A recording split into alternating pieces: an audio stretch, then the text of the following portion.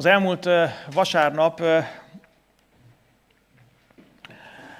Jézus evangéliumáról beszéltem, és azt próbáltam bemutatni nektek, hogy mi is volt az az örömhír, amit ő hirdetett akkor, amikor eljött ebbe a világba.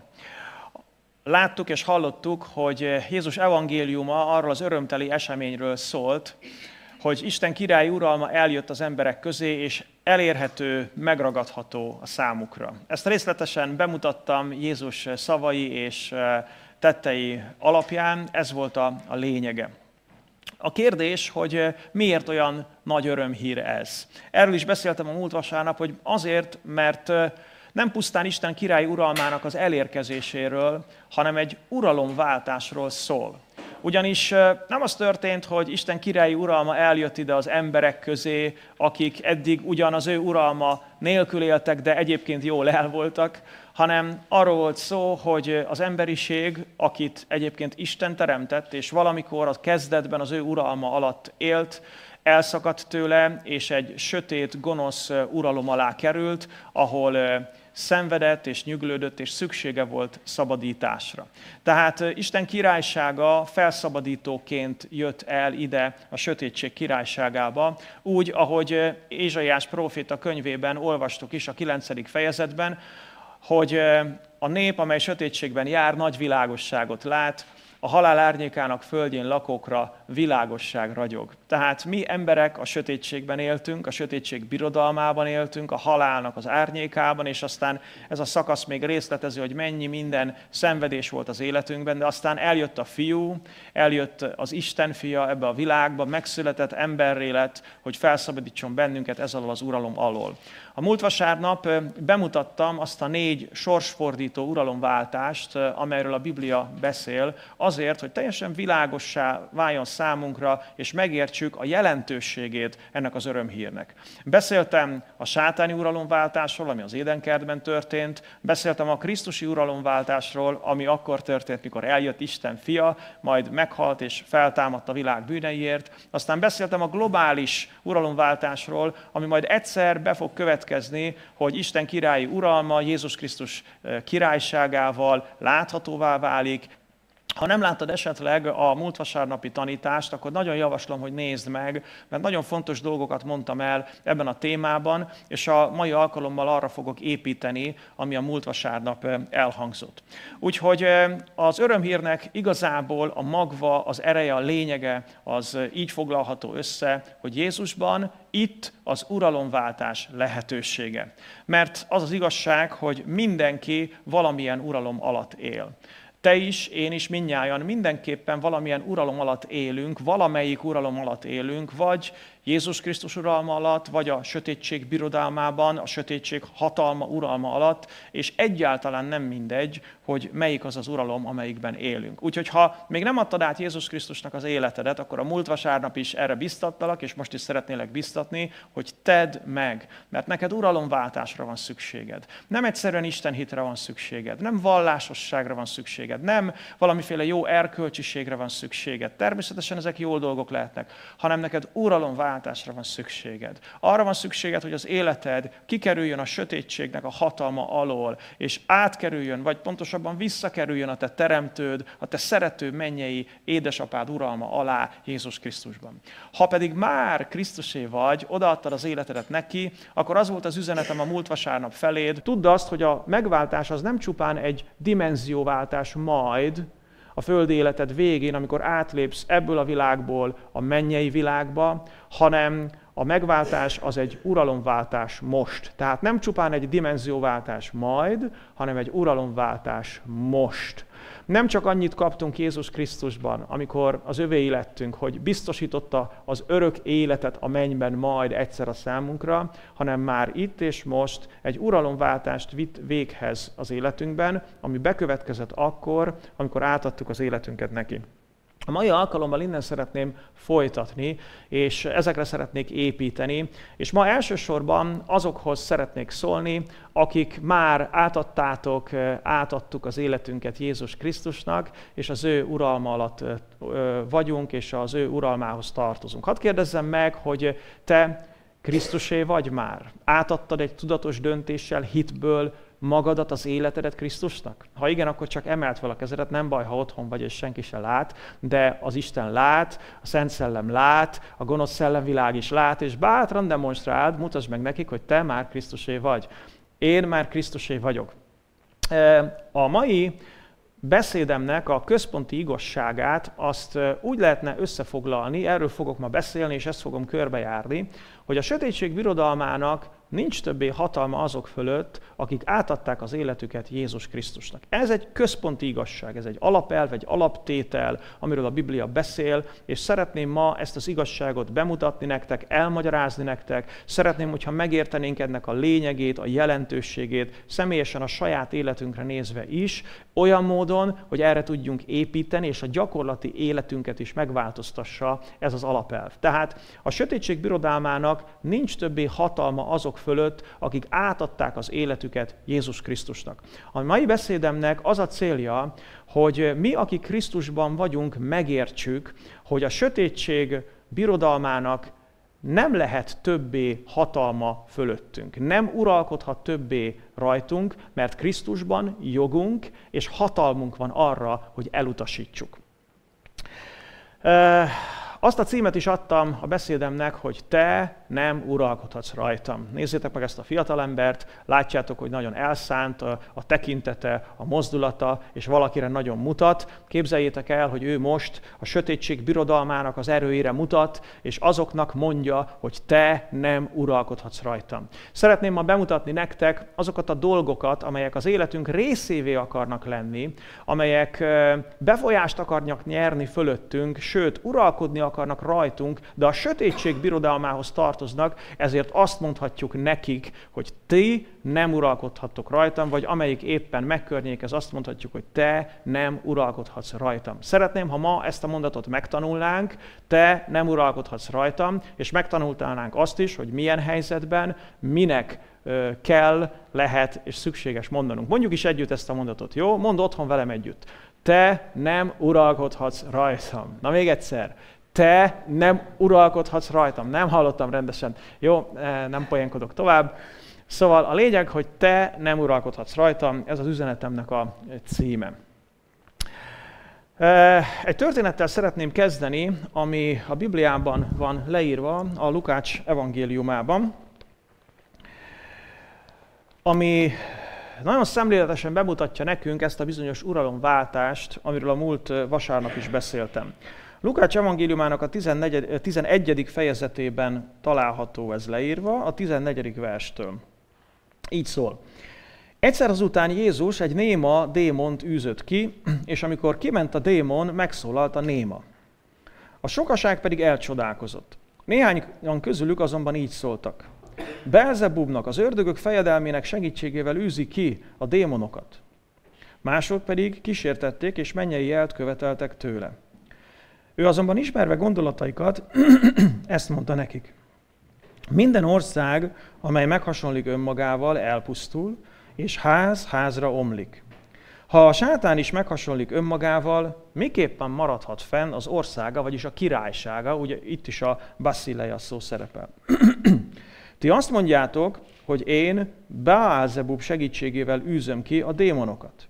De ha én Beelzebub segítségével űzöm ki a démonokat, a ti fiaitok kinek a segítségével űzik ki azokat? Ezért ők lesznek a bíráitok. Ha viszont én Isten ujjával űzöm ki a démonokat, akkor bizony elérkezett hozzátok az Isten királyi uralma. Amikor az erős fegyveres őrzi a maga palotáját, biztonságban van a vagyona. De ha nála erősebb tör ellene, és legyőzi őt, akkor elveszi fegyverzetét, amelyben bízott, és szétosztja a zsákmányt. Aki nincs velem, ellenem van, és aki nem gyűjt velem, tékozol. Amikor a tisztátalan szellem kimegy az emberből, víz nélküli helyeken bolyong nyugalmat keresve, és amikor nem talál, akkor így szól. Visszatérek házamba, ahonnan kijöttem. Amikor odaér, kisöpörve és felékesítve találja. Aztán elmegy, vesz maga mellé még másik 7, magánál is gonoszabb szellemet, bemennek és ott laknak. Annak az embernek az utóbbi állapota pedig rosszabb lesz az elsőnél. Nagyon, nagyon elgondolkodtató, nagyon érdekes, nagyon megrázó történet az, és nagyon sokat mondó, amit olvasunk. Jézus azt mondja ennek az eseménynek a kapcsán, hogyha én Isten ujjával, azaz Isten hatalmával, a Szent Szellem erejével űzöm ki az emberekből a démonokat, a gonosz szellemeket, akkor ez mutatja, bizonyítja, hogy Isten királyi uralma elérkezett közétek. Ugye a múlt vasárnap már mondtam és beszéltem erről, hogy amikor Isten királysága, a mennyek uralma benyomul a sötétség birodalmába, akkor ott teljesen egyértelműek az esélyek. Elő sem fordulhat az, hogy a sötétség birodalmának bármely ereje vagy szereplője győzedelmeskedni tudna a menny ereje fölött. Úgyhogy amikor Jézus megjelent és a démonokkal konfrontálódott, akkor a démonoknak egyetlen egy választásuk volt, hogy menekültek. Nagyon érdekes az, ami itt történik, mert Jézusnak a szemére vetik, illetve egyesek, akik nem akartak hinni benne, azzal vádolták őt, hogy ő Belzebubnak, a démonok fejedelmének a segítségével űzi ki az ördögöket. Érdekes ez a név, ez a Belzebub, úgy is szokták mondani, hogy Belzebub, meg úgy is, hogy Belzebul. Igazából ez két szó összetétel, az egyik a Baál, a másik a Zebub, vagy a Zebul. A Baál az azt jelenti, hogy úr, gazda, tulajdonos, és egy föníciai, illetve kánaáni istennek volt a neve, a férfi főistennek, tulajdonképpen Baál volt a főistenük. A Zebub az azt jelenti, hogy légy, a Baál Zebub azt jelenti, hogy legyek ura, egy filiszteus istenséget, bálványt hívtak így, akit Ekronban tiszteltek. A Zebul az pedig azt jelenti, hogy fent lakó. Tehát a Baál Zebul az azt jelenti, hogy fennlakó, az a világ fejedelme, az egy olyan démoni fejedelem, aki parancsol más egyéb démonoknak, akik az emberek között tevékenykednek. Szóval azt mondták ezek az emberek Jézusnak, azzal vádolták, hogy bizonyára azért tudja kiűzni a gonosz szellemeket, mert a Baál Zebullal, ezzel a démoni fejedelemséggel cimborál. És megbeszélték azt, hogy engedje már ki a közkatonáit bizonyos emberekből a kedvéért. Teljesen képtelen elképzelés. És Jézus beszél arról, hogy ez lehetetlen. Mert hogyha egy királyság meghasonlik önmagával, akkor szét fog hullani. Nem erről van szó, hanem arról, hogy én a mennyből jöttem ide, a mennyek királyságát képviselem, és amikor konfrontálódok a sötétség birodalmával, akkor a sötétség birodalmának nincs esélye. Sem egy gyalogos démonnak, sem Baál-Zebulnak, sem magának, a sátánnak. Milyen nagyszerű dolog ez. Szóval mutatja ez a történet, hogy Jézus eljött, hogy megtörje a sátánnak, a sötétségnek a birodalmát. Aztán mond egy nagyon érdekes példát Jézus, ami érthetővé teszi számunkra az egészet. Azt mondja, hogy amikor az erős fegyveres őrzi a maga palotáját, biztonságban van a vagyona. De ha nála erősebb tör ellene és legyőzi őt, akkor elveszi fegyverzetét, amelyben bízott, és szétosztja a zsákmányt. Fú, ez nagyon jó ez a példa, mert teljesen világosan elmagyarázza nekünk, hogy mi történik. Az történik, hogy az erős fegyveres, ő a sátán, aki őrzi a maga palotáját. Mi a sátánnak a palotája? Ez az emberi világ. Az, ami fölött uralmat szerzett az Éden kertben. És mi az ő vagyona, amit az ő palotájában őrizget? Hát ez az embereknek az élete, az embereknek a lelke, maguk az embereknek a sorsa. Tehát ott van az erős fegyveres a sátán, aki a maga palotájában, ebben az emberi világban őrizgeti a maga vagyonát, az embereket, akik az ő uralma alatt vannak, és egyszer csak megjelenik valaki, egy erősebb fegyveres, aki a sátánnál erősebb, és bejön, és mit tesz? Azt mondja Jézus, hogy ellene tör, hogy legyőzi őt, elveszi a fegyverzetét, amelyben bízott, és szétosztja az zsákmányt. Most ezt tette Jézus. Amikor bejött Jézus a világba, akkor ellene tört az erős fegyveresnek, a sátánnak, a sötétség birodalmának, és minden fronton legyőzte őt. Ezt demonstrálta a gyógyításokkal, a szabadításokkal, a csodákkal, a bűnbocsánattal, és mindenféle dolgokkal. És tudjátok, azt követően pedig elvette a fegyverét. Mikor és hogyan vette el a fegyverét? Mi volt a sátán fegyvere? Azt olvassuk a egyik páli levélben, Kolossé levélben, hogy a sátán fegyvere az a ellenünk szóló vádirat volt. Tehát a mi bűneinknek a lajstroma, a listája, ami Isten előtt vádolt bennünket, meg magunk előtt is, meg mindenki előtt. Ez volt a fegyver a sátán kezében. Amikor Jézus lefegyverezte a fejedelemségeket, azáltal fegyverezte le, hogy az ellenünk szóló vádiratot felvitte a keresztre, felszegezte a keresztre. És amikor ezt megtette, és feltámadta halálból a megváltásunkat követően, akkor nem maradt fegyver a sátán kezében. Dicsőség Istennek. És ezért, hogyha egy ember elfogadja Jézus Krisztus megváltását, bűnösnek vallja magát, elfordul a bűneitől, és beleveti a hitét Krisztus helyettesítő áldozatába, elfogadja, és átadja az életét neki, akkor a sátánnak nem marad fegyvere arra, hogy uralkodjon fölötte. És Jézus pedig azt a zsákmányt, azt az embert, aki eddig a sötétség birodalmához tartozott, azt átviszi a saját uralma, a saját birodalma alá. Dicsőség Istennek. Ez az, amit Jézus elvégzett akkor, amikor eljött ebbe a földbe, erre a földre, mint Isten fia. A Kolossai levél első fejezet 12. versétől a következőt írja a Biblia. Adjatok hálát az Atyának, aki alkalmassá tett titeket arra, hogy a szentek örökségében, a világosságban részesüljetek. Ugye már ez az első mondat is rögtön érthetővé válik számunkra, mindazok fényében, amit megtudtunk múlt vasárnap, meg eddig. Igaz? Tehát a sötétség birodalmában éltünk, de mit tett az Atya? Alkalmasakká tett bennünket arra, hogy kijöjjünk a sötétség hatalmából, és hogy a világosságban tudjunk részesülni. A szentek öröksége legyen a miénk.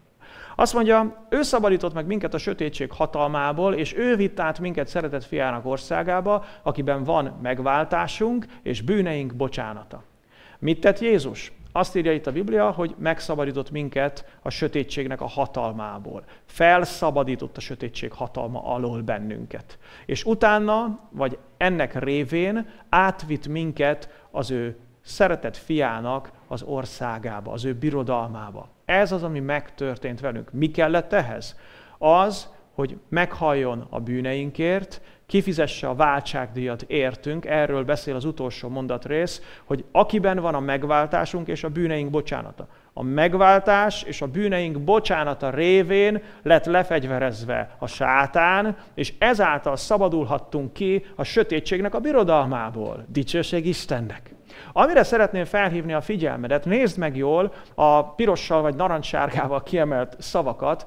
Ő szabadított meg, ő vitt át. Azért emeltem ki, mert befejezett, múlt időben vannak ezek a kifejezések. Tehát nem azt mondja a Biblia, hogy majd átvisz, vagy majd megszabadít, hanem azt mondja, hogy megszabadított, és azt mondja, hogy átvitt. Mi ennek az üzenete? Az az üzenete, hogy az uralomváltás fölöttem, aki Krisztusnak adtam az életemet, már megtörtént. Az uralomváltás fölöttem, aki Krisztusnak adtam az életemet, már megtörtént. Mondd velem együtt ezt a mondatot, jó? Ott, ahol vagy, csendesen vagy hangosan. Az uralomváltás fölöttem már megtörtént. Még egyszer. Az uralomváltás fölöttem már megtörtént. Emlékszel a múlt vasárnap fő üzenetére, ami nekünk, Krisztus követőknek szólt? Nem csupán egy dimenzióváltás majd, hanem egy uralomváltás most. A Biblia arról beszél, hogy ez az uralomváltás már megtörtént az életünkben. Ki fog teljesedni, ki fog bontakozni, de már megtörtént, és ez egy nagyon fontos dolog. Ugyanis erre a megtörtént eseményre építhetjük rá a hitünket, és erre a megtörtént eseményre építhetjük rá a küzdelmünket, a harcunkat a sötétség birodalmával szemben.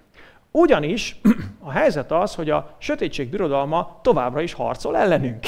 Nem tudom, te tapasztalod-e ezt? Én tapasztalom, hogy a sötétség birodalma harcol ellenem. Efészusi levél 6. fejezetében írja a Biblia, hogy erősödjetek meg az Úrban és az ő hatalmas erejében, hogy megállhassatok az ördög minden mesterkedésével szemben. Ott a görög a metodeis kifejezést használja, szóval metódusai vannak az ördögnek, módszerei vannak.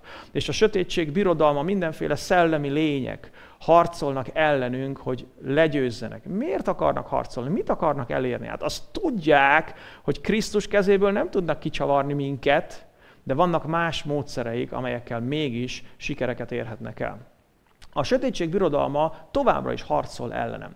Emlékezz csak, hogy a múlt vasárnap miről beszéltem. Beszéltem arról, hogy megtörtént a krisztusi uralomváltás, és aztán egyszer majd megtörténik a globális uralomváltás. És a kettő között mi az, ami folyik, ami zajlik? Az Isten királyi uralmának a növekedése, a láthatatlan növekedése. És beszéltem arról is, ahogy Jézus beszélt erről, hogy Isten királyi uralma az ebben a jelenlegi pillanatban nem látható módon van jelen. Nem egy földi országban, államszervezetben ölt testet, hanem Isten királyi uralma láthatatlan módon bennünk van. Azokban, akik már Krisztusnak átadtuk az életünket. Tehát az előző ige fényében látjuk, és abból tudjuk, hogy ha én Krisztusé vagyok, akkor én már átmentem a sötétség birodalmából Isten királyságába. Az én személyes életemben már megtörtént az uralomváltás. De ebben a teremtett világban és az emberi világban még nem történt meg, hanem majd egyszer meg fog történni. Ezért kell egyébként imádkoznunk azért, hogy jöjjön el a te királyságod. Emlékeztek, Jézus hogyan tanított bennünket imádkozni? Azt mondta, hogy imádkozzunk, mi atyánk, aki a mennyben vagy, szenteltessék meg a te neved, jöjjön el a te országod. Miért imádkozunk? Azért, hogy minél hamarabb következzen be ez a dolog. Hogy minél hamarabb érjünk el oda, hogy Isten király uralma teljességre jut az egész földi világ fölött. Mi már most benne vagyunk, de szeretnénk, hogy teljességre jusson. Miért? Azért, mert nekünk ebben a kettősségben kell élnünk, és ebből bizony nagyon sok feszültség, harc és küzdelem származik. Tehát az a helyzet, hogy bennem már Isten királyi uralma van, én már Isten királyi uralmában vagyok, de körülöttem a sötétség birodalma van még mindig. És ebből nagyon sok konfliktus, harc, küzdelem származik. Mert hogy a sötétség birodalma nem nyugszik bele abba, hogy én idegen testként ott vagyok, hanem próbál minden módon lerombolni, elpusztítani, tönkretenni, behatolni, valahogy visszahódítani magának. Te is tapasztalod ezt a küzdelmet? Én szerintem mindenki tapasztalja, és fogjuk is tapasztalni mindaddig, amíg ebben a világban vagyunk, mert ez nem lehet másként. Egy ellenséges területen vagyunk, nem egy baráti országban vagyunk, nem a KGST-be vagyunk, vagy valami más szövetséges birodalomba, hanem egy ellenséges birodalomba vagyunk. És annyira furcsa az egész, mert a teremtett világban, a természetben látható Isten dicsősége. Betölti az ő dicsősége, felnézel a napra, az égre, a felhőkre, a madarakra, a fákra, és eltelik gyönyörűséggel a szíved, mert Isten alkotását látod. És közben ránézel az emberi világra, és abban meg látod a romlást. És tök ilyen ekvivalens érzések vannak bennünk, ilyen teljesen vegyes érzések, és mi magunk is szembesülünk azzal a küzdelemmel, ami zajlik. Szóval ez a két dolog fontos tény. Az egyik, hogy az uralomváltás fölöttem már megtörtént, ebbe bele kell gyökereznem. A másik viszont, amit látnom kell, azért a szemem sarkából, ha kisebb betűkkel is, azt, hogy a sötétség birodalma továbbra is harcol ellenem. Emlékeztek, mit mondott Jézus arról a bizonyos gonosz szellemről? Azt mondta, hogy amikor a gonosz szellem kimegy az emberből. Miért megy ki? Mert azt mondja, már nincs kedvem itt lenni. Nem. Hanem azért, mert benyomult az Isten királysága. Igaz? Eljött Jézus, és azt mondta, menj ki. Jó, rendben van, megyek. És akkor elkezd bolyongani, keresne magának valami más jó helyet, egy másik embert lehetőleg, az ember a démonok háza, ugye úgy nevezte a démon, hogy megnézem a házamat. Milyen szemét. Igaz? Csak simán háznak néz engem. Szóval azt mondja, hogy hát keresek egy házat, kérlek, azért valahol kellene laknom. Tudjátok, a démonok miért akarnak emberekhez kötődni? Ha emberekhez nem tudnak, akkor állatokhoz. Azért, mert ők szellemi lények, és ebben az anyagi világban leghatékonyabban valamilyen testben lakó lényen keresztül tudják magukat megvalósítani. Az ő gonosz, gyötrő, pusztító céljaikat, mert szellemi lények. Úgyhogy ezért próbálnak emberekhez kötődni, és embereket a befolyásuk alá vonni, hogy embereken keresztül törjenek, zúzzanak, pusztítsanak. Embereken keresztül beszéljenek, embereken keresztül cselekedjenek, embereken keresztül lopjanak, embereken keresztül támasztanak zűrzavart, bajt, viszályt és mindenfélét. És azt mondja Jézus, hogy amikor a mennyek királysága benyomul, és ennek következtében a gonosz szellem kimegy valakiből, akkor a gonosz szellem elmegy, és nyugalmat keres magának. Hát felzaklatta őt a mennyek királysága. Ugye a legyeket, mint amikor felreppennek a legyek. És hogyha nem talál nyugalmat magának, akkor azt mondja, hát visszamegyek. Hát megnézem, mi van a házammal. Hát, ha mégiscsak. Most erre nagyon oda kell figyelni. Főleg, hogyha friss hívő vagy. Ha most merítkeztél be pár hete, hadd mondjam neked külön.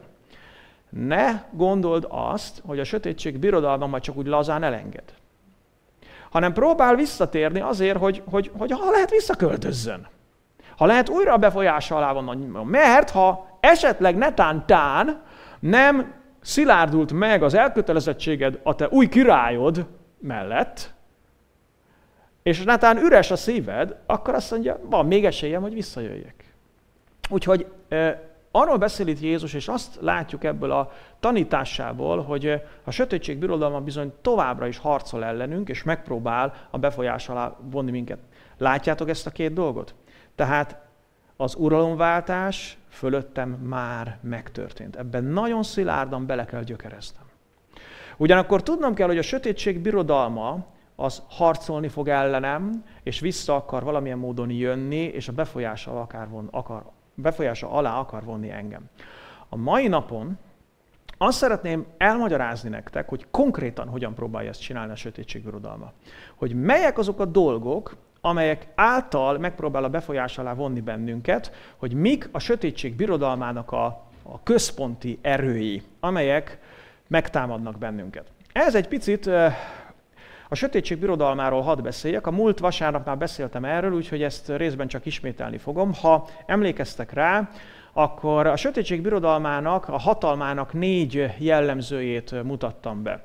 A következők voltak. Az első, hogy a bűn teremti meg az alapját, a második, hogy a halál képezi a közegét, a harmadik, hogy sátán gyakorol hatalmat benne, és a negyedik, hogy Isten ítélete alatt áll. Hadd mondjam el még egyszer. Tehát a sötétség uralmának legfontosabb jellemzői, hogy 1. A bűn teremti meg az alapját, 2. A halál képezi a közegét, 3. A sátán gyakorol hatalmat benne, és a negyedik, hogy Isten ítélete alatt áll.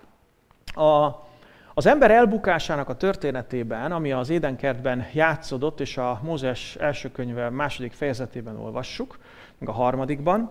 ott tetten érhető, meglátható mind a 4 tényező, ami a sötétség birodalmának az erejét képezi. Hogyan kezdődött az egész? Ugye úgy kezdődött, hogy az ember bűnbe esett. Mi volt a bűn lényege? Először is az, hogy hitetlenné, bizalmatlanná vált a teremtőjével szemben. Igaz? Mert a kísértőnek a csábítására megvonta a bizalmát az ő teremtőjétől. És ebből kifolyólag lázadóvá vált, fellázadt az ellen, amit az ő teremtője mondott, és aztán ebből kifolyólag törvényszegő lett. Tehát a hitetlenséggel kezdődött, ami lázadássá vált, és ebből lett a törvényszegés. Ez a bűnnek a lényege. És ezt látjuk látjuk ott az Édenkertben. Nagyon érdekes, hogy bár az Édenkertben látjuk, hogy a bűn az nem egyszerűen egy törvényszegés. Miért? Azért, mert amikor szakított a fáról, és vett abból a gyümölcsből, ugye az volt a konkrét bűnös cselekedet, a vétek. De utána valahogy megfogta ez a dolog. Mert nem csinálta azt, hogy egyszerűen csak bocsánatot kért, hanem valahogy hozzátapadt ez a bűn. És amikor jött Isten, hogy lehetőséget adjon neki a bűn rendezésére, akkor ezt nem tette meg, hanem elkezdett hárítani, még Istent is vádolta, benne maradt a lázadásában. Amit látnunk kell, hogy a sötétség birodalmában a bűn az nem egyszerűen valami törvényszegő cselekedet. És nem is egyszerűen csupán csak hitetlenség vagy lázadás Istennel szemben, hanem, és most figyeljetek, mert egy kulcs kifejezés fog következni, a bűn az egy gonosz erő. Fogalmazhatnám úgy is, hogy egy rossz hajlam. Fogalmazhatnám úgy is, hogy egy rosszra vivő, kényszerítő erő. Egy ilyen lázadó, ellenkező ösztön, ami az embernek a természetében benne van. És így születik azóta minden ember erre a világra, és minden emberben ott van, és minden emberben elkezd működni ez a rossz hajlam. Ismered a rossz hajlamot? Ismered a rosszra vívő kényszerítő erőt, ami egyszerűen jön és elkezd ösztönözni téged, hogy olyan dolgokat mondj, amit nem kéne. Olyan dolgokat csinálj, amiket nem kéne, vagy olyan dolgokat ne csinálj, amit kéne. És érzed, hogy mi lenne a helyes, de nem vagy képes azt tenni, ami a helyes. És egyszerűen ez a rossz ösztön, ez a rosszra vívő kényszerítő erő, ez legyőz.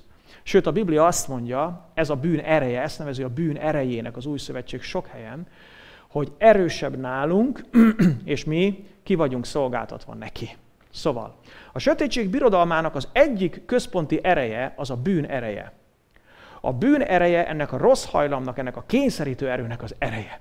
És amikor ez beindul, akkor össze-vissza csinálunk, mondunk rossz dolgokat, amivel tönkretesszük a saját életünket, meg a környezetünk életét, meg az egész emberiséget. A sötétség birodalmában, tehát az egyik erő, ami működik, az a bűnnek az ereje. A bűn következtében lépett be a halál az ember életébe. Ugye az Isten azt mondta az embernek, hogy amely napon eszel arról a fáról, meg kell halnod. Róma 6:26-ban írja a Biblia, hogy a bűn zsoldja a halál.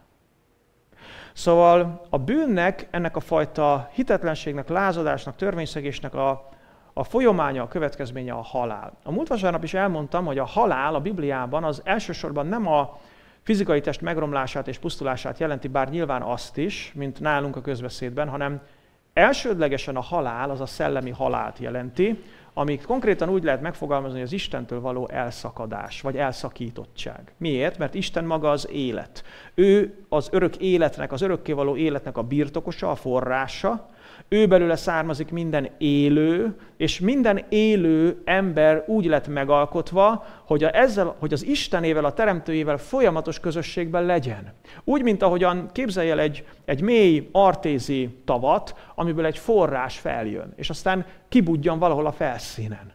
Ugye mi csak a felszínen kibudjanó forrást látjuk, de a forrásnak a forrása az az artézi tóban van. Ugyanez a helyzet velünk, hogy Isten az örök élet forrása, mint az artézi tó. Ugye írja is a Biblia, hogy az Isten trónjából a mennyben indul el egy folyó, az örök élet vizének a folyója. És igazából Isten úgy alkotott meg bennünket, hogy ebből az örök életből mi kapjunk, és folyamatosan utánpótlásunk legyen. De akkor, amikor az ember fellázadt az Istennel szemben, és benne maradt a lázadásában, akkor elvágta magát az Istentől. És ez a halál. Úgyhogy a második erő, ami a sötétség birodalmában működik, az a halálnak az ereje. Az Istentől való elszakítottságnak az ereje, és ez olyan, mint amikor egy virágot lemetszünk a tövéről, hogy amikor lemetszük, elhervad. És mi is emberek, amikor az Istentől el vagyunk szakítva, akkor elhervadunk. Nem azonnal, de óhatatlanul, csak időkérdése, elhervadunk. Azt írja a Róma 3:23-ban a Biblia, hogy mindenki vétkezett, és hiával van az Isten dicsőségének. A bűn miatt az Isten dicsősége eltűnt az ember életéből, értitek? És ezért nem tudunk boldogok lenni, ezért nem érezzük magunkat szeretve, ezért érezzük kiszolgáltatottnak magunkat, ezért vagyunk bizonytalanok, és ezért van mindenféle lelki problémánk, mert az Istennek, amit teremtőnknek a szeretetétől el vagyunk szeparálva. A sötétség birodalmában ez a második erő, ami működik, a halálnak az ereje. Aztán van egy következő dolog is, az a sátánnak a hatalma. Hogy a sötétség birodalmában a sátán gyakorol hatalmat. Miért? Azért, mert az ember kivonta magát az Isten uralma alól, elszakadt tőle, tehát a bűn ereje felszabadult az életében, a halál közegébe, állapotába került, és ez a közeg, ez az állapot szabad teret biztosít Isten ellensége, a sátán és a gonosz szellemvilág számára, hogy akik itt vannak, azokat csináljon, ami csak jól esik neki. Persze a múlt vasárnap mondtam, és ezt szeretném újra hangsúlyozni, hogy a sátánnak a hatalma nem korlátlan. Tehát Istennek a kezéből nem csúszott ki a mindenség fölötti uralom. Nem kell megijednünk, és végül minden úgy lesz, ahogyan ő akarja, de ebben az időszakban, mivel az embernek szabad akarata van, ezért az ember a bűn és a halál miatt a sátánnak a befolyás alatt van. És ez egy nagyon gonosz erő. A sötétség birodalmában ott vannak ezek a gonosz szellemek, és látjuk a Biblia leírásaiból, hogy miket csinálnak a gonosz szellemek. Megbetegítenek, gyötörnek, megnémítanak, megvakítanak, fizikai betegségeket okoznak, viszályokat okoznak, haragot, veszekedéseket okoznak, háborúkat szítanak, és mindenféle gonosz dolgot csinálnak a gonosz szellemek. Ne gondoljátok, hogy miután Jézus visszament a mennybe, a gonosz szellemek meg visszamentek a pokolba, vagy elmentek nyugdíjba. A gonosz szellemek ma is ugyanazt csinálják, mint amit Jézus idejében csináltak. És ha akkor szükség volt az emberek életéről elűzni a gonosz szellemeket, akkor ma is szüksége van arra, hogy az emberek életéről elmenjenek, az emberekről elmenjenek a gonosz szellemek. A harmadik erő tehát, ami a sötétség birodalmában működik, az a sátán és a gonosz szellemvilágnak az ereje. És van egy negyedik dolog is, ez pedig az ítélet. Az Édenkertben látjuk, hogy amikor az ember benne maradt a lázadásában, és nem rendezte a kapcsolatát az ő teremtőjével, akkor Isten megítélte őt. És azt mondta, hát akkor el kell menned ebből a kertből, nem maradhatsz itt, és legyen átok a földön, és hozzon neked, teremjen neked bogáncsot, gazat, mindenféle dolgot, fáradtságos munkával kelljen megtermelned a kenyeredet, és aztán jött a fájdalom a szüléskor, jött az emberi konfliktusok, szóval Isten a romlandóság alá helyezte, és ítélet alá helyezte a sötétség birodalmát. Miért? Mert Isten jó. Figyeljetek, ez nem lehet másként. Hát a gonosznak, a sötétségnek a birodalmát ne hagyná ítélet nélkül a jó Isten? Te nem hagynál ítélet nélkül egy gonosz embert? Az az igazságos, az a jogos, hogy a gonoszság nyerje el a méltó büntetését. Ugye ez csak azoknak vélelmetes üzenet, akik gonoszok. Akik jók, azok meg azt mondják, ja végre. Szóval az Isten ítélete rajta van ezen a bűnös világon. Ugye Jézus mondta János 3-ban, hogy Isten úgy szerette ezt a világot, hogy az ő egyszülött fiát adta, hogy aki hisz benne, az ne kárhozzon el. Ez az elkárhozni szó, ez a katakrino ige a görögben, az azt jelenti, hogy elítéltetni. Egész pontosan azt jelenti, hogy elítéltetni. Tehát nem akarja Isten, hogy elítéltessen a világ, hanem azt, hogy megmeneküljön. És aztán a fejezet végén mondja, hogy mert aki hisz a fiúban, az nem megy ítéletre. De aki nem hisz, nem engedelmeskedik a fiúnak, az Isten ítélete, haragja marad rajta. Szóval a sötétség birodalma fölött ott lebeg nem a Demoklész, hanem az Istennek az ítélete. Nem a Demoklész kardja, hanem az Isten ítélete. Mert ez az igazságos, ez a jogos.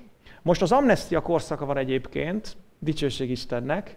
Bárki, aki szeretné rendezni a kapcsolatát Istennel, és szeretne kijönni a sötétség birodalmából, az eljövendő ítélet alól, az átjöhet ingyen, ha akar. Ez az örömüzenet. De ne legyenek kétségeink, a sötétség birodalma a végéhez fog érkezni, az amnestia kora le fog járni, és akkor már nem lesz lehetőség arra, hogy akik korábban nem tették meg, bár hallottak róla, azok váltsanak. Szóval a sötétség birodalmának ezek a legfontosabb jellemzői, még egyszer elismétlem, hogy a bűn teremti meg az alapját, a halál képezi a közegét, a sátán gyakorol hatalmat benne, és Isten ítélete alatt áll. És ebből kifolyólag a sötétség birodalmának 4 domináns ereje van, a bűn ereje, a halál ereje, a sátán és a gonosz szellemi világ ereje, valamint az ítélet, illetve az abból jövő vádlásnak az ereje. Ezek azok a dolgok, amelyekből Jézus megszabadított téged. Emlékszem, mit olvastunk a Kolossé 2-ben, vagy Kolossé 1-ben? Adjatok hálát az Atyának, aki alkalmassá tett titeket arra, hogy a szentek örökségében a világosságban részesedjetek. Mert ő vitt át bennünket a sötétség hatalmából az ő szeretett fiának az országába, királyságába, akiben van a mi megváltásunk és a bűneink bocsánata. Dicsőség neki!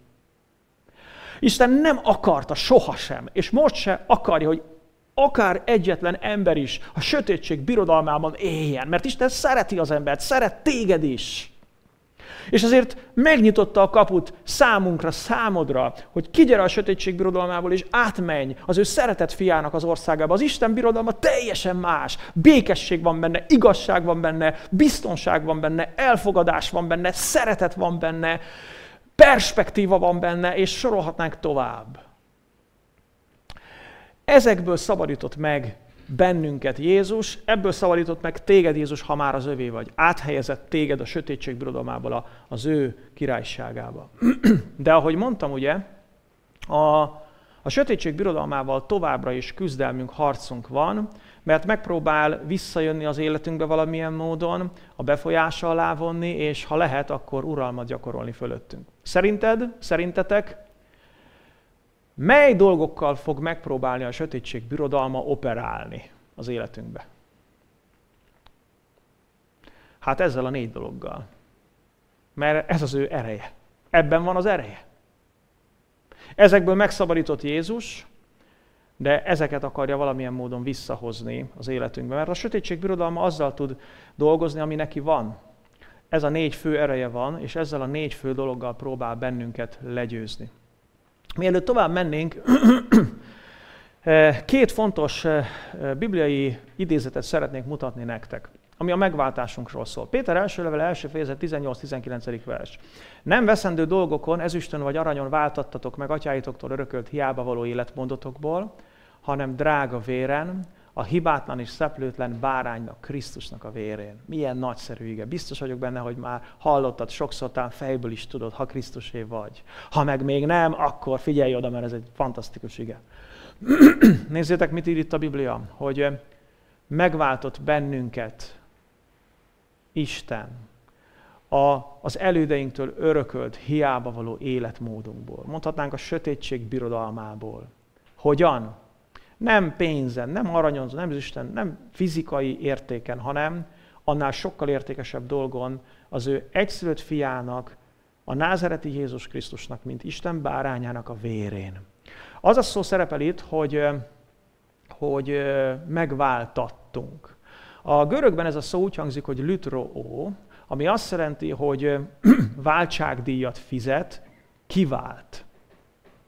Mint amikor bemegy valaki a zaciba, és kiváltja az ezüst fülbevalóját, amit betett némi kölcsönpénzért cserébe. Mivel pénzt kapott érte, pénzzel lehet kiváltani. Azt mondja a Biblia, ez a szó ezt jelenti, hogy váltságdíjat fizet, kivált. És a lütró ige, az a lütron főnévből származik, ami pedig azt jelenti, hogy váltságdíj, vagy jóvátétel. Tehát Jézus konkrét váltságdíjat fizetett azért, az ő vére, az ő halála által, hogy bennünket kiváltson onnan. A másik ige a Jelenések könyvében olvasható, 5. fejezet 9. versében, ahol János apostol betekint a menny dicsőségébe, és beszámol nekünk arról, hogy mi mindent látott, hallott. És aztán azt hallja, hogy ott dicsérik az Urat, dicsérik pontosabban a bárányt, Jézus Krisztust a következőképpen. Méltó vagy arra, hogy átvedd a könyvet, és feltörd annak pecsétjeit, mert megölettél, és véreddel vásároltad meg őket Istennek minden törzsből és nyelvből, minden nemzetből és népből. Figyeljetek ide, annyira nagyszerű ez. Minden népből, nemzetből, törzsből, nyelvből, ami csak a világon van, Jézus szerzett magának embereket abba az új társadalomba, abba az új népbe, amelyik majd örökölni fogja az eljövendő újjáteremtett világot. Szóval sokszínű lesz. És nézzétek, hogy miért dicsérik, és mit mondanak, hogy hogyan tette ezt Jézus. Azt mondja, hogy mert megölettél, és a véreddel vásároltad meg őket. Emlékszel, az előző szakaszban a váltságdíjról volt szó, itt pedig azt mondja, hogy a véreddel vásároltad meg. Az a görög szó, amit szerepel, úgy hangzik, hogy agoradzo, ez egy ige, ami egy főnévből képződik, az agora főnévből. Az agora azt jelenti, hogy köztér, piactér. Ha jártál már piactéren, hogy ott adják, veszik a dolgokat. Régen az agóra, a köztér volt az, ahol árusítottak, meg hát ugye, ahol a népgyűlés is összegyülekezett, meg az emberek találkoztak. Az a mai internet. Az volt a korabeli internet, a világháló, az agóra. És oda mentek az emberek adni, venni, vásárolni. És az agóra szóból származik az agoradzó, ami azt jelenti konkrétan, hogy piacon tartózkodik, piacra megy, vásárol. Mit tett Jézus? Kiment a piacra. Azt mondta, ezeket a rabszolgákat szeretném megvásárolni. És megkérdezték, mi lesz az ár? És az ő életével, az ő halálával, az ő vérével vásárolt meg engem. Köszönöm neked, Uram. Köszönöm, hogy megvásároltál a te véreddel engem. Ami miatt ezt most elmondtam, az ez a momentum, ez a bizonyos váltságdíjadás, ez a bizonyos vásárlás. Ugyanis a vásárlás az egy olyan jogi aktus, ami a megvásárolt dolognak megváltoztatja a státuszát és a tulajdonjogát. Így van? Hogyha bemész a boltba és megveszel egy vajaskiflit, onnantól kezdve a vajaskifli a tiéd, és azt csinálsz, amit akarsz. Ha akarod, nem tudom én, feldobhatod a háztetőre, vagy bedobhatod a kukába, vagy nem tudom, bármit csinálhatsz vele. Miért? Mert kifizetted az árát.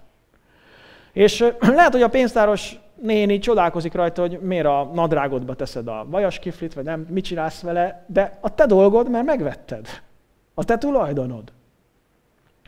Azt mondja a Biblia, hogy Jézus megvásárolt bennünket saját magának, és az ő tulajdonai vagyunk. De ha én már az ő tulajdona vagyok, az azt jelenti, hogy az előző tulajdonosomnak már semmi köze nincs hozzá. És ez az, amire szeretnék ezt a dolgot így kihozni. Évekkel ezelőtt volt egy klassz kis autónk, egy fehér színű Renault Clio. És amikor az ikreink születtek, akkor szükségünk volt egy 8 személyes autóra, és sikerült vásárolnunk egy kis mikrobuszt, és a Renault Clio fölöslegessé vált, ezért meghirdettük, és hát volt egy jelentkező rá, innen a veszprémi közösségből a Szilvi, akinek megtetszett az autó, hát jó ízlése van neki, jó érzékkel úgy gondolta, hogy ez jó lenne neki, és hát megalkottunk, és megvásárolta. Tudjátok, mennyire furcsa volt nekem? Mert nem valahonnan, érted, Záhonyból vette meg valaki, Záhonyi, egy Viktor Záhonyból, hanem ő, a Szilvi vette meg, innen Veszprémből. És egyszerűen minden nap láttam, hogy közlekedik, megy az autóm az utcán, és annyira furcsa érzés volt, hogy mit akar ez vele? Miért megy vele? És miért nem én megyek vele? De bele kellett nyugodnom abba a jogi státuszba, hogy az autó már nem az enyém. És tudod, milyen furcsa ez, hogy aláírtuk mondjuk, nem tudom, biztos írtunk szerződést is, tehát kifizette a pénzt, aláírtuk a szerződést, és a következő percben már engedélyt kellett kérnem tőle, ha bármit akartam a kocsival csinálni. Persze nem nagyon akartam, de az ösztön az ott volt bennem, és annyira furcsa volt ez. Képzeld el azt, hogy megvásárolsz egy ingatlant. Kifizetett az árát, aláírjátok a szerződést ügyvéd előtt, rajta van az eljegyzés, bejegyzik a földhivatalba, és te beköltözöl másnap a házba. És aztán még aznap, azaz a vásárlás másnapján jön az előző tulajdonos, és el akar vinni onnan egy virágcserepet, vagy bármit. Akkor nem jöhet be csak úgy a házadba. Ugye az a furcsa, hogy te még akkor vendégnek érzed magadat benne, ő meg még otthon érzi magát benne. De az érzések csalnak. Mert bármennyire is érezni magát otthon, ő már nincs otthon. És te bármennyire is érzed magad vendégnek, te már otthon vagy. És azért mondom ezt, mert szeretném, hogyha megértenétek, én is megérteném, leesne nekem az, hogy Jézus engem megvásárolt.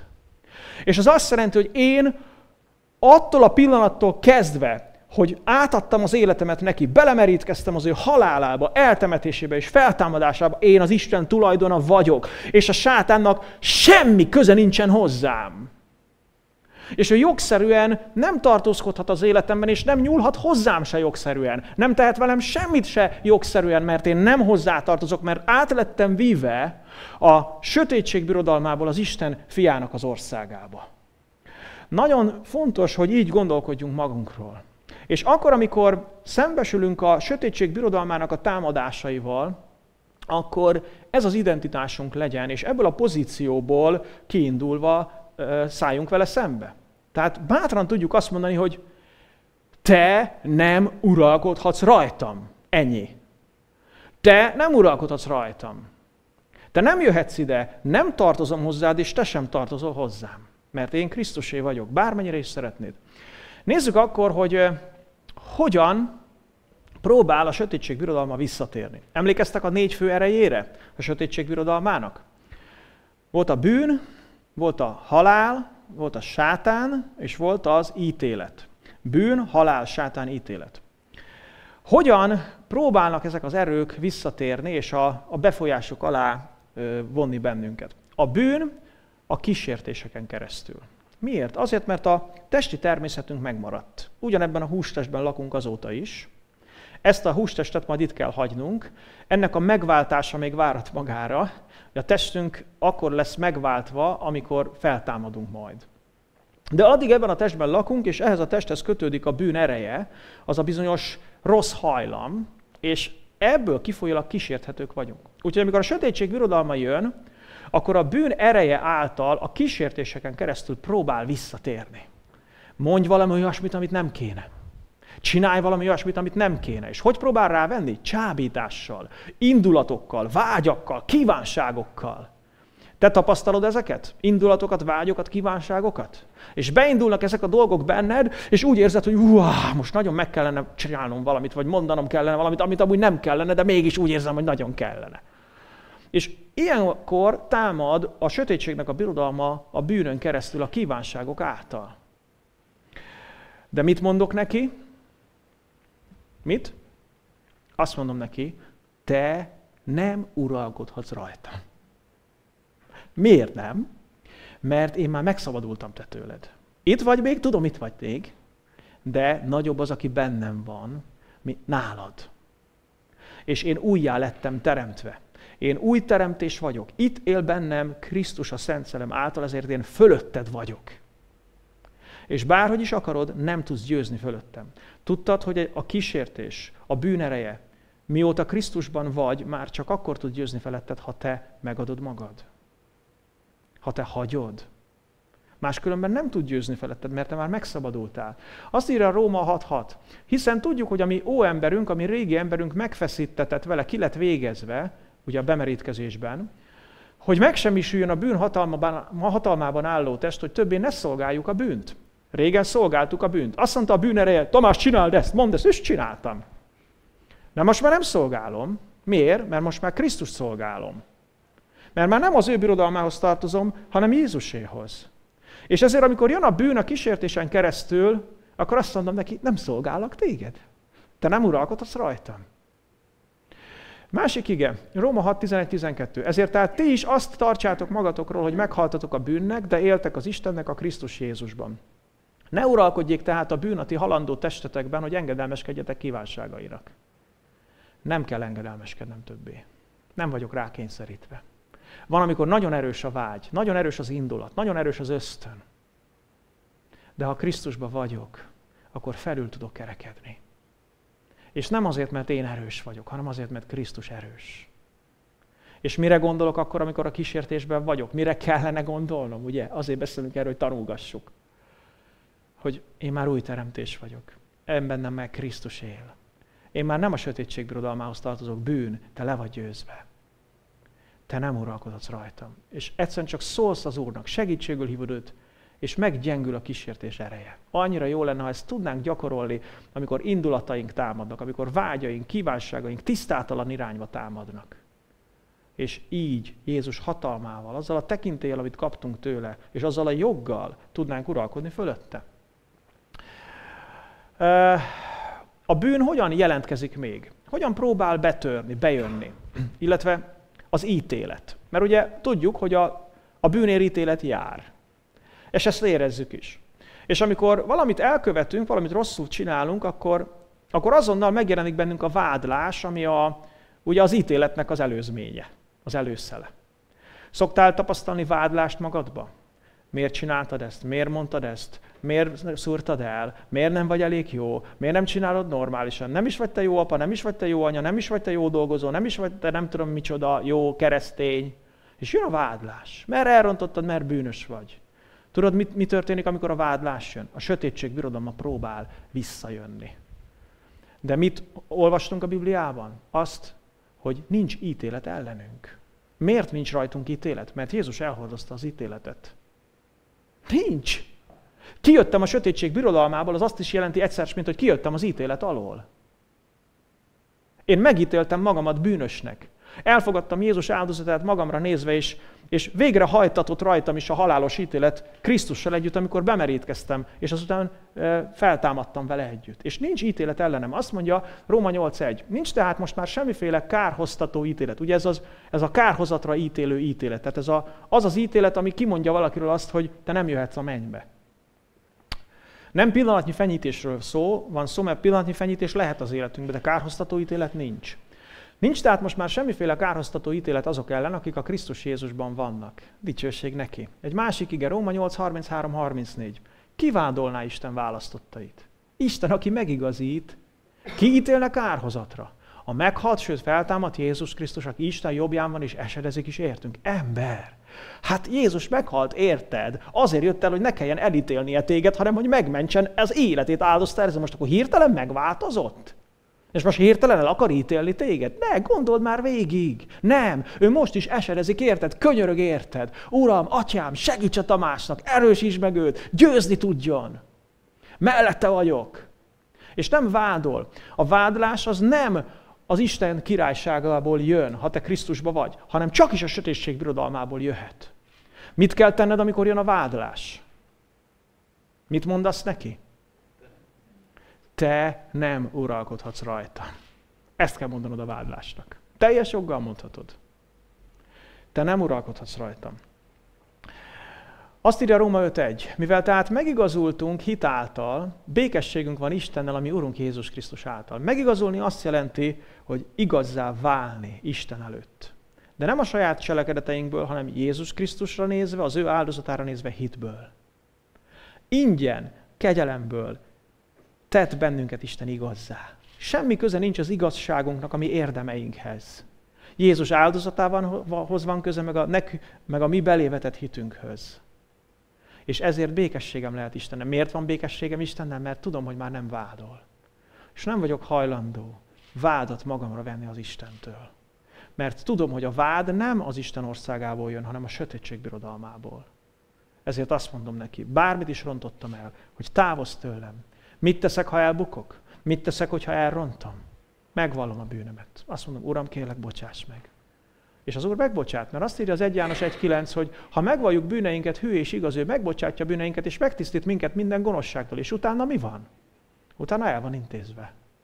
Dicsőség neki. Mi volt a harmadik erő? A halál, igaz?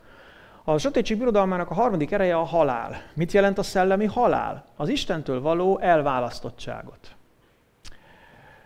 Ha Krisztusban vagy, akkor nem vagy elválasztva már Istentől. Azt írja a Biblia a Kolossé 2.13-ban, és titeket is, akik halottak voltatok vétkeitekben és bűnös valótok körülmetéletlenségében, ővel együtt életre keltett, megbocsátva nekünk minden vétkünket. Most helyettesítsük be a halottak voltunk helyett azt, hogy el voltunk választva Istentől, jó? Helyettesítsük be és olvassuk fel így. És titeket is, akik el voltattok választva a vétkeitek miatt és bűnös valótokban őtőle, Istentől, Krisztussal együtt visszahozott magához, összekapcsolt magával, megbocsátva nekünk minden vétkünket. Mivel megbocsátattak a bűneim, ezért nincs többé semmi, ami elválaszthatna engem az Istentől. Ezért nem vagyok többé a szellemi halálban, hanem a szellemi életben vagyok. Az artézi tóval ismét összekapcsolódtam. A Szent Szellem az a víz, aki az isteni életet bennem folyamatosan táplálja. Ő maga az isteni víz. Tehát az életben vagyok. Mit csinál a sötétség birodalma? Mit csinál a sátán? Megpróbálja elhitetni velem, hogy valami elválasztott Istentől. Vagy megpróbálja elhitetni velem, hogy én még mindig el vagyok választva Istentől. Voltak már ilyen érzéseid? Volt már olyan támadás ellen, amikor az agyadba, a gondolataidba, az érzéseidbe az jött, hogy te el vagy szeparálva az Istentől? Igen, te megtértél, Krisztusé vagy, de nincs ő itt veled. A bűnöd miatt mondjuk. Vagy az alkalmatlanságod miatt, vagy nem tudom mi miatt. Vagy csak úgy teljesen spontán azt érezted, hogy el vagyok választva az Istentől. Ha azt érezzed, bármikor is, hogy az Istentől el vagy választva, mit kell tenned? Azt kell mondanod, hogy te nem uralkodhatsz rajtam. Nem uralkodhatsz rajtam. Ha azt érzem, hogy el vagyok választva Istenről, akkor tudnom kell, hogy az egy hazug érzés. Az nem igaz az az érzés. Ha nem látom, nem érzem, akkor is tudom, hogy itt vagy velem, hogy harcolsz értem. Ezt énekeltük, igaz? Akkor is, ha nem látom, nem érzem. Akkor is tudom, hogy itt vagy érte, és harcolsz értem. Tehát bármennyire is érezném azt, hogy el vagyok választva, ha jön a magányérzés, jön az elszeparáltság érzése, az, hogy nem szeretnek engem, vagy hogy én alkalmatlan vagyok, vagy a bizonytalanság érzés, akkor tudnom kell, hogy ezek hazug érzések, amiket a sátán és a gonosz szellemek próbálnak bennem ébreszteni. Azt írja a római levél 8. fejezete, hogy ki választhatna bele minket a Krisztus szeretetétől. Csak az elejét írtam ki, de hadd olvassam fel. Ki választaná el minket a Krisztus szeretetétől? Nyomorúság, vagy szorongatás, vagy üldözés, vagy éhezés, vagy mezítelenség, vagy veszedelem, vagy fegyver? Aztán utána egy verset kihagyva, a 37-től folytatom, de mindezekkel szemben diadalmaskodunk azáltal, aki szeret minket. Mert meg vagyok győződve, írja Pál, hogy sem halál, sem élet, sem angyalok, sem fejedelmek, sem jelenvalók, sem eljövendők, sem hatalmak, sem magasság, sem mélység, sem semmiféle más teremtmény nem választhat el minket az Isten szeretetétől, amely megjelent Jézus Krisztusban, a mi Urunkban. Miért nem választhat el? Mert kijöttünk a halálból az életbe. És ez nem az érzéseimtől függ, ezt Jézus elvégezte, megtörtént a tulajdonosváltás. A halál ereje milyen módon tud még támadni bennünket? Van egy másik módja is, ez a halálfélelem. Amikor emberek félnek a haláltól, az érthető, hogy fél a haláltól valaki, aki nem ismeri Krisztust. De annak, aki ismeri Krisztust, aki átadta az életét Krisztusnak, már nem kell félnie a haláltól. Megszabadította őt Jézus. Miért? Mert a halál az a sötétség birodalmának az ereje. És az Isten királyságában nincsen halál. Fizikai testünknek az elpusztulása van, de valódi halál nincsen. Nézzétek, mit ír a Biblia Zsidókhoz, itt levél 2. rész 14. vers. Mivel pedig a gyermekek, azaz mi, a földön élő emberek, test és vér részesei, ő is, a fiú is, hozzájuk hasonlóan részese lett ezeknek, hogy halála által megsemmisítse azt, akinek hatalma van a halálon, vagyis az ördögöt. És megszabadítsa azokat, akik a haláltól való félelem miatt egész életükben rabok voltak. A halálfélelem rabságáról beszél, és azt mondja, hogy ez az ördögtől származik, ez az ördög birodalmához tartozik, de Jézus eljött és megszabadította az embereket, legalábbis akik akarták, akik elfogadták őt, azokat megszabadította az ördög hatalmából, és ezzel együtt a halálfélelemből is. Nem kell félnem a haláltól. Jézus azt mondta Lázár feltámasztása kapcsán, János 11-ben, én vagyok a feltámadás és az élet. Aki hisz én bennem, ha meghal is él. És aki él és hisz én bennem, az nem hal meg soha. Figyeljétek csak, mi van itt leírva. Fantasztikus. Azt mondja, én vagyok a feltámadás és az élet, mondja Jézus. Ő az élet, aki meghalt, de feltámadt. Ezt előttünk megcsinálta. Első zsengeként feltámadt a halálból. És mi történik? Aki hisz ő benne, én hiszek, és hiszem, hogy te is hiszel, sokatokról tudom, ha hiszek Jézusban, akkor mi történik velem? Ha meghalok is élek. Azaz, a fizikai halál nem változtat a bennem lévő életen. Ha meghalok is élek tovább. És aki él fizikailag, biológiailag a Földön, és hisz én bennem, ha nem hal meg soha. Miről szól ez? Arról szól, hogy amikor a fizikai halálom pillanata elérkezik, akkor csak el fogok aludni. Lehet, hogy hirtelen. Valami külső behatásra, nem tudom. Valami miatt, vagy előregszek, vagy valami. De csak elalszok. Én nagyon álmodós típusú ember vagyok, nem tudom, szoktatok álmodni. Én leteszem a fejemet, elalszok, azonnal egy másik világban vagyok, álmodok. Hajnalig fenn voltam, készültem mai prédikációra, reggel lefeküdtem, 5 percet aludtam, egy fél órának tűnt, és akkor is álmodtam. Álmomba hasra estem, rendesen éreztem a combomon a fájdalmat, mint amikor betonon hasra, és amikor felébredtem, gondolkodtam, milyen furcsa ez, hogy hát rendesen azt érzem álmomban, mint amit fizikailag. Hát csak elaludtam. De álmomban éltem tovább. Ugyanez fog történni velünk, akik Krisztuséi vagyunk. Amikor meghalunk, csak elalszunk és megyünk tovább. Nem halunk meg igazából. Csak a testünk elfárad. Vigasztaljon ez téged, ha bárkit elvesztettél mostanában. Csak elaludt. És álmodik, olyan álma van, mint még sose. És az nem is álom igazából, hanem az a valóság. Valóságosabb, mint az a valóság, amit itt valóságnak hitt. Ez fog velünk történni. Ezért nem kell félnünk a haláltól. Ha jön a halálfélelem, mit mondok neki? Azt mondom, hogy te nem uralkodhatsz rajtam. Te nem uralkodhatsz rajtam. És végül a 4. erő a sátán és a gonosz szellemvilág. Hát ők nagyon sok mindent csinálnak, sok rosszat csinálnak, lopnak, ölnek, pusztítanak. Egy szóban úgy lehetne kifejezni, hogy gyötörnek. Mindenféle gyötrések jönnek a gonosz szellemvilágtól. Jönnek érzelmi gyötrések, jönnek intellektuális gyötrések, jönnek fizikai gyötrések, mindenféle gyötrések. Van, amikor a gonosz szellemvilág így a háttérbe sunyi módon dolgozik. Ugye azt még nem látjuk, azt nem érzékeljük. De amikor megjelennek, amikor érzékeljük, akkor gyötrést érzünk. És hogyha szoktál gyötrést érezni az agyadba, a lelkedbe, az érzelmeidbe, a testedbe, ami nem normális, akkor élj a gyanúperrel, hogy ez gonosz szellemvilágnak a működése. A sötétség birodalma próbál bejönni és a befolyás alá vonni. Akkor mit mondasz nekik? Azt mondod, hogy te nem uralkodhatsz rajtam, és bátran szólítsd meg azt a gyötrő érzést. Bátran szólítsd meg azt a gyötrő gondolatot, konkrétan, és mondd meg neki azt, hogy te, aggódás, nem uralkodhatsz rajtam. te keserűség, nem uralkodhatsz rajtam. Félelem, nem uralkodhatsz rajtam. Bizonytalanság, nem uralkodhatsz rajtam. És bármi egyéb legyen. Mert én nem tartozok hozzád, és te sem tartozol én hozzám. Ez harc, ez küzdelem. Minden egyes konfrontáció harc és küzdelem. De tudnunk kell azt, hogy ha megvívjuk a harcot, akkor csak is győztesek lehetünk. Mert nem uralkodhat rajtunk a gonosz. Jézus azt mondta az apostolainak Lukács 10:19-ben. Láttam a sátánt villámként leesni az égből. Dicsőség Istennek. Íme hatalmat adtam nektek, hogy kígyókon, skorpiókon tapodjatok, és az ellenség minden erején, hogy semmi se árthasson nektek. Ezt nyilván egy konkrét kiküldetés előtt mondta, de én úgy hiszem, hogy fontos alapelv és igazság látható benne ránk vonatkozóan is. Jézus legyőzte a sátánt, és hatalmat adott nekünk, akik az ő hatalma alá vittük az életünket, hogy tapossunk a gonosznak minden erején. Jézus azt mondta, hogy eljön a világ fejedelme, de fölöttem nincs hatalma, bennem semmije sincs.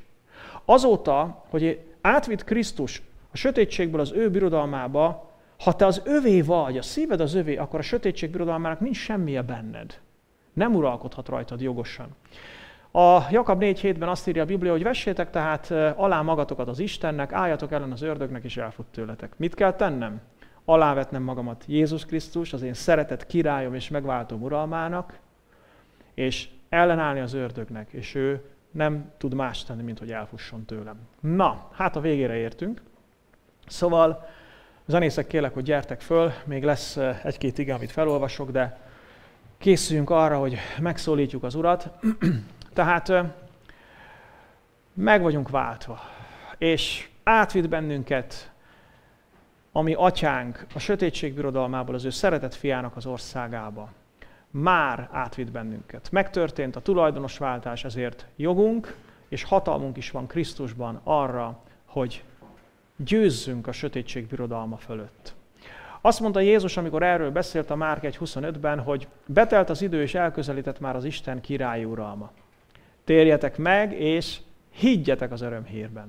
Szeretném ma mondani neked, hogy higgy ebben az örömhírben. Higgy. Higgy. Nem mindenki ugyanúgy hisz. Higgy abban, hogy te szabad vagy. Higgy abban, hogy már szabad vagy. Nem majd szabad leszel, hanem higgy abban, hogy már szabad vagy. És bármi, ami meg akar kötözni, az csak egy betörési kísérlet. De te már szabad vagy. Higgy benne. Ézsaiás 60 első-második verse, Isten üzen Izrael fiainak, és annyira szemléletes ez, és annyira képlet, és annyira igaz véleményem szerint azokra is, akik már Krisztusban vagyunk. Figyeljétek! Kelj fel, világosodjál, mert eljött világosságod, és rád ragyogott az Úr dicsősége. Bár még sötétség borítja a földet, sűrű homály a nemzeteket, de fölötted ott ragyog az Úr, dicsősége meglátszik rajtad. Képzeld el! Lehet, hogy voltál már olyan viharban, amikor fekete, sűrű felhők voltak mindenütt, de valahogy fölötted volt egy luk az égen, és besütött a nap. Pontosan ez van a szellemvilágban, azt mondja a Biblia. Hogyha te Krisztusnak adtad az életedet, akkor fölötted kiukadt a gonosz, sötét szellemi valóság. Akkor Isten dicsősége rád ragyog. Te már át vagy víve a sötétség birodalmából az Isten országába. Te már a világosságban vagy. Rajtad van az Isten dicsősége. És azt mondja, hogy kelj fel, hogy világosodjál. A protestáns fordítás úgy írja, hogy tündökölj. A Károly azt mondja, hogy világosodjál. Itt egy olyan szó van a héberben, ami nem egy ilyen folyamatos világítást jelent, hanem egyre erősödő világítást. Amikor meggyullad valami, egy fényforrás, és egyre jobban kezd világítani. Tudod, mikor gyúlt meg a te fényforrásod? Akkor, amikor Krisztus átvitt téged az ő országába. És azt akarja, hogy egyre jobban világítson, hogy egyre jobban tudatosodjon benned, hogy egyre jobban tudjál hinni, hogy te már ő hozzá tartozol, és egyre inkább szétváljon fölötted a sötétség birodalmának a felhője. És hogyha így élsz, akkor azt mondja a 3. vers, azt nem írtam ki, hogy népek fognak hozzád jönni, és nemzetek a te világosságodhoz, mert ők is vágynak arra, hogy megszabaduljanak. Imádkozzunk. Uram, köszönjük neked, hogy te hatalmat adtál nekünk, és erőt adtál nekünk arra, hogy győzzünk a sötétség birodalmának az erői fölött. Köszönjük neked, hogy ez az uralomváltás, ez valóságosan és tényszerűen megtörtént az életünkben, akkor, amikor hitre jutottunk, és amikor elhívtál bennünket, és akkor, amikor odaadhattuk önmagunkat neked. Köszönjük neked, Jézus, hogy meghalhattunk veled együtt a réginek, eltemethettük a régit, és feltámadhattunk, életre kelhettünk egy új életre. Köszönjük neked, hogy ott egy tulajdonos váltás történt. Köszönjük, hogy átmentünk a sötétség birodalmából a te országodba, és mi már a te tulajdonaid vagyunk. Nem tehet velünk bármit a gonosz. Köszönjük, hogy te fölé emeltél minket azoknak az erőknek, amelyeknek korábban alattuk voltunk. Köszönjük neked, hogy a te nevedben győztesek vagyunk. Köszönjük, hogy ehhez nem kell érzelmileg felfűtenünk magunkat. Ehhez nem kell nagyon erősködnünk, egyszerűen csak hittel, mély meggyőződéssel ragaszkodunk az igazsághoz. Uram, köszönöm, hogy minden egyes embert, aki már Krisztusé, a hallgatók között, bárki, bárhonnan csatlakozott hozzánk ma, te átvittél a te országodba. Uram, köszönöm, hogy te vagy az Úr az élete fölött. És most imádkozom, hogyha bárki küzdelmekben van, te tudod, hogy ki milyen küzdelmekben van. Te tudod, Uram, hogy ki küzd a kísértésekkel, a bűn erejével. Te tudod, Uram, hogy ki küzd a vádlással, a kárhoztatással. Te tudod, Uram, hogy ki az, aki küzd az elválasztottság érzésével, vagy a halálfélelemmel. Uram, te tudod, hogy ki az, akin ördögi gyötrések vannak. Uram, imádkozom azért, hogy te adj győzelmet, és erősítsd meg most a hitet abban, hogy ő győztes. Mondom neked az Úr Jézus nevében, hogyha te az övé vagy, győztes vagy. És egyszerűen csak annyit kell mondanod a sötétség birodalma erőinek, a kísértéseknek, a kívánságoknak, a gyötrőérzéseknek, a vádlásnak, a félelemnek, hogy te nem uralkodhatsz rajtam, és nem fog tudni uralkodni rajtad. Uram, kérlek, hogy a te erőddel most vedd körül minden hallgatónkat, minden résztvevőt, és nyújj bele az életekbe, és űzd el a sötétségnek az erőit, a te dicsőségedre. Ámen.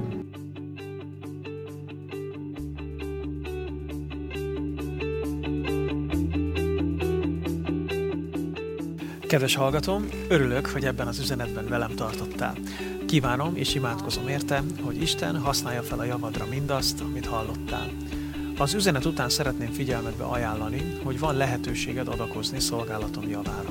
Felajánlásodat azért is fogadom köszönettel, mert tevékenységemet önkéntes támogatások segítségével tartom fenn. A támogatás módjáról információt találsz podcast csatornám honlapján, a foristamas.podbean.com internet címen, a Hogyan támogathatod szolgálatomat menüpontban, vagy tájékoztatást kérhetsz levélben is az info@foristamas.hu e-mail címen. Bármi kérdésed, vagy megbeszélnivalód lenne a támogatás témájában, szintén erre a címre írhatsz. Ismétlem a két elérhetőséget. Podcast csatornám honlapját tehát a foristamas.podbean.com internet címen találod, e-mailt pedig az info@foristamas.hu címre küldhetsz. Köszönöm, ha támogatásoddal mellettem állsz, Isten áldjon, várlak a következő üzenettel is.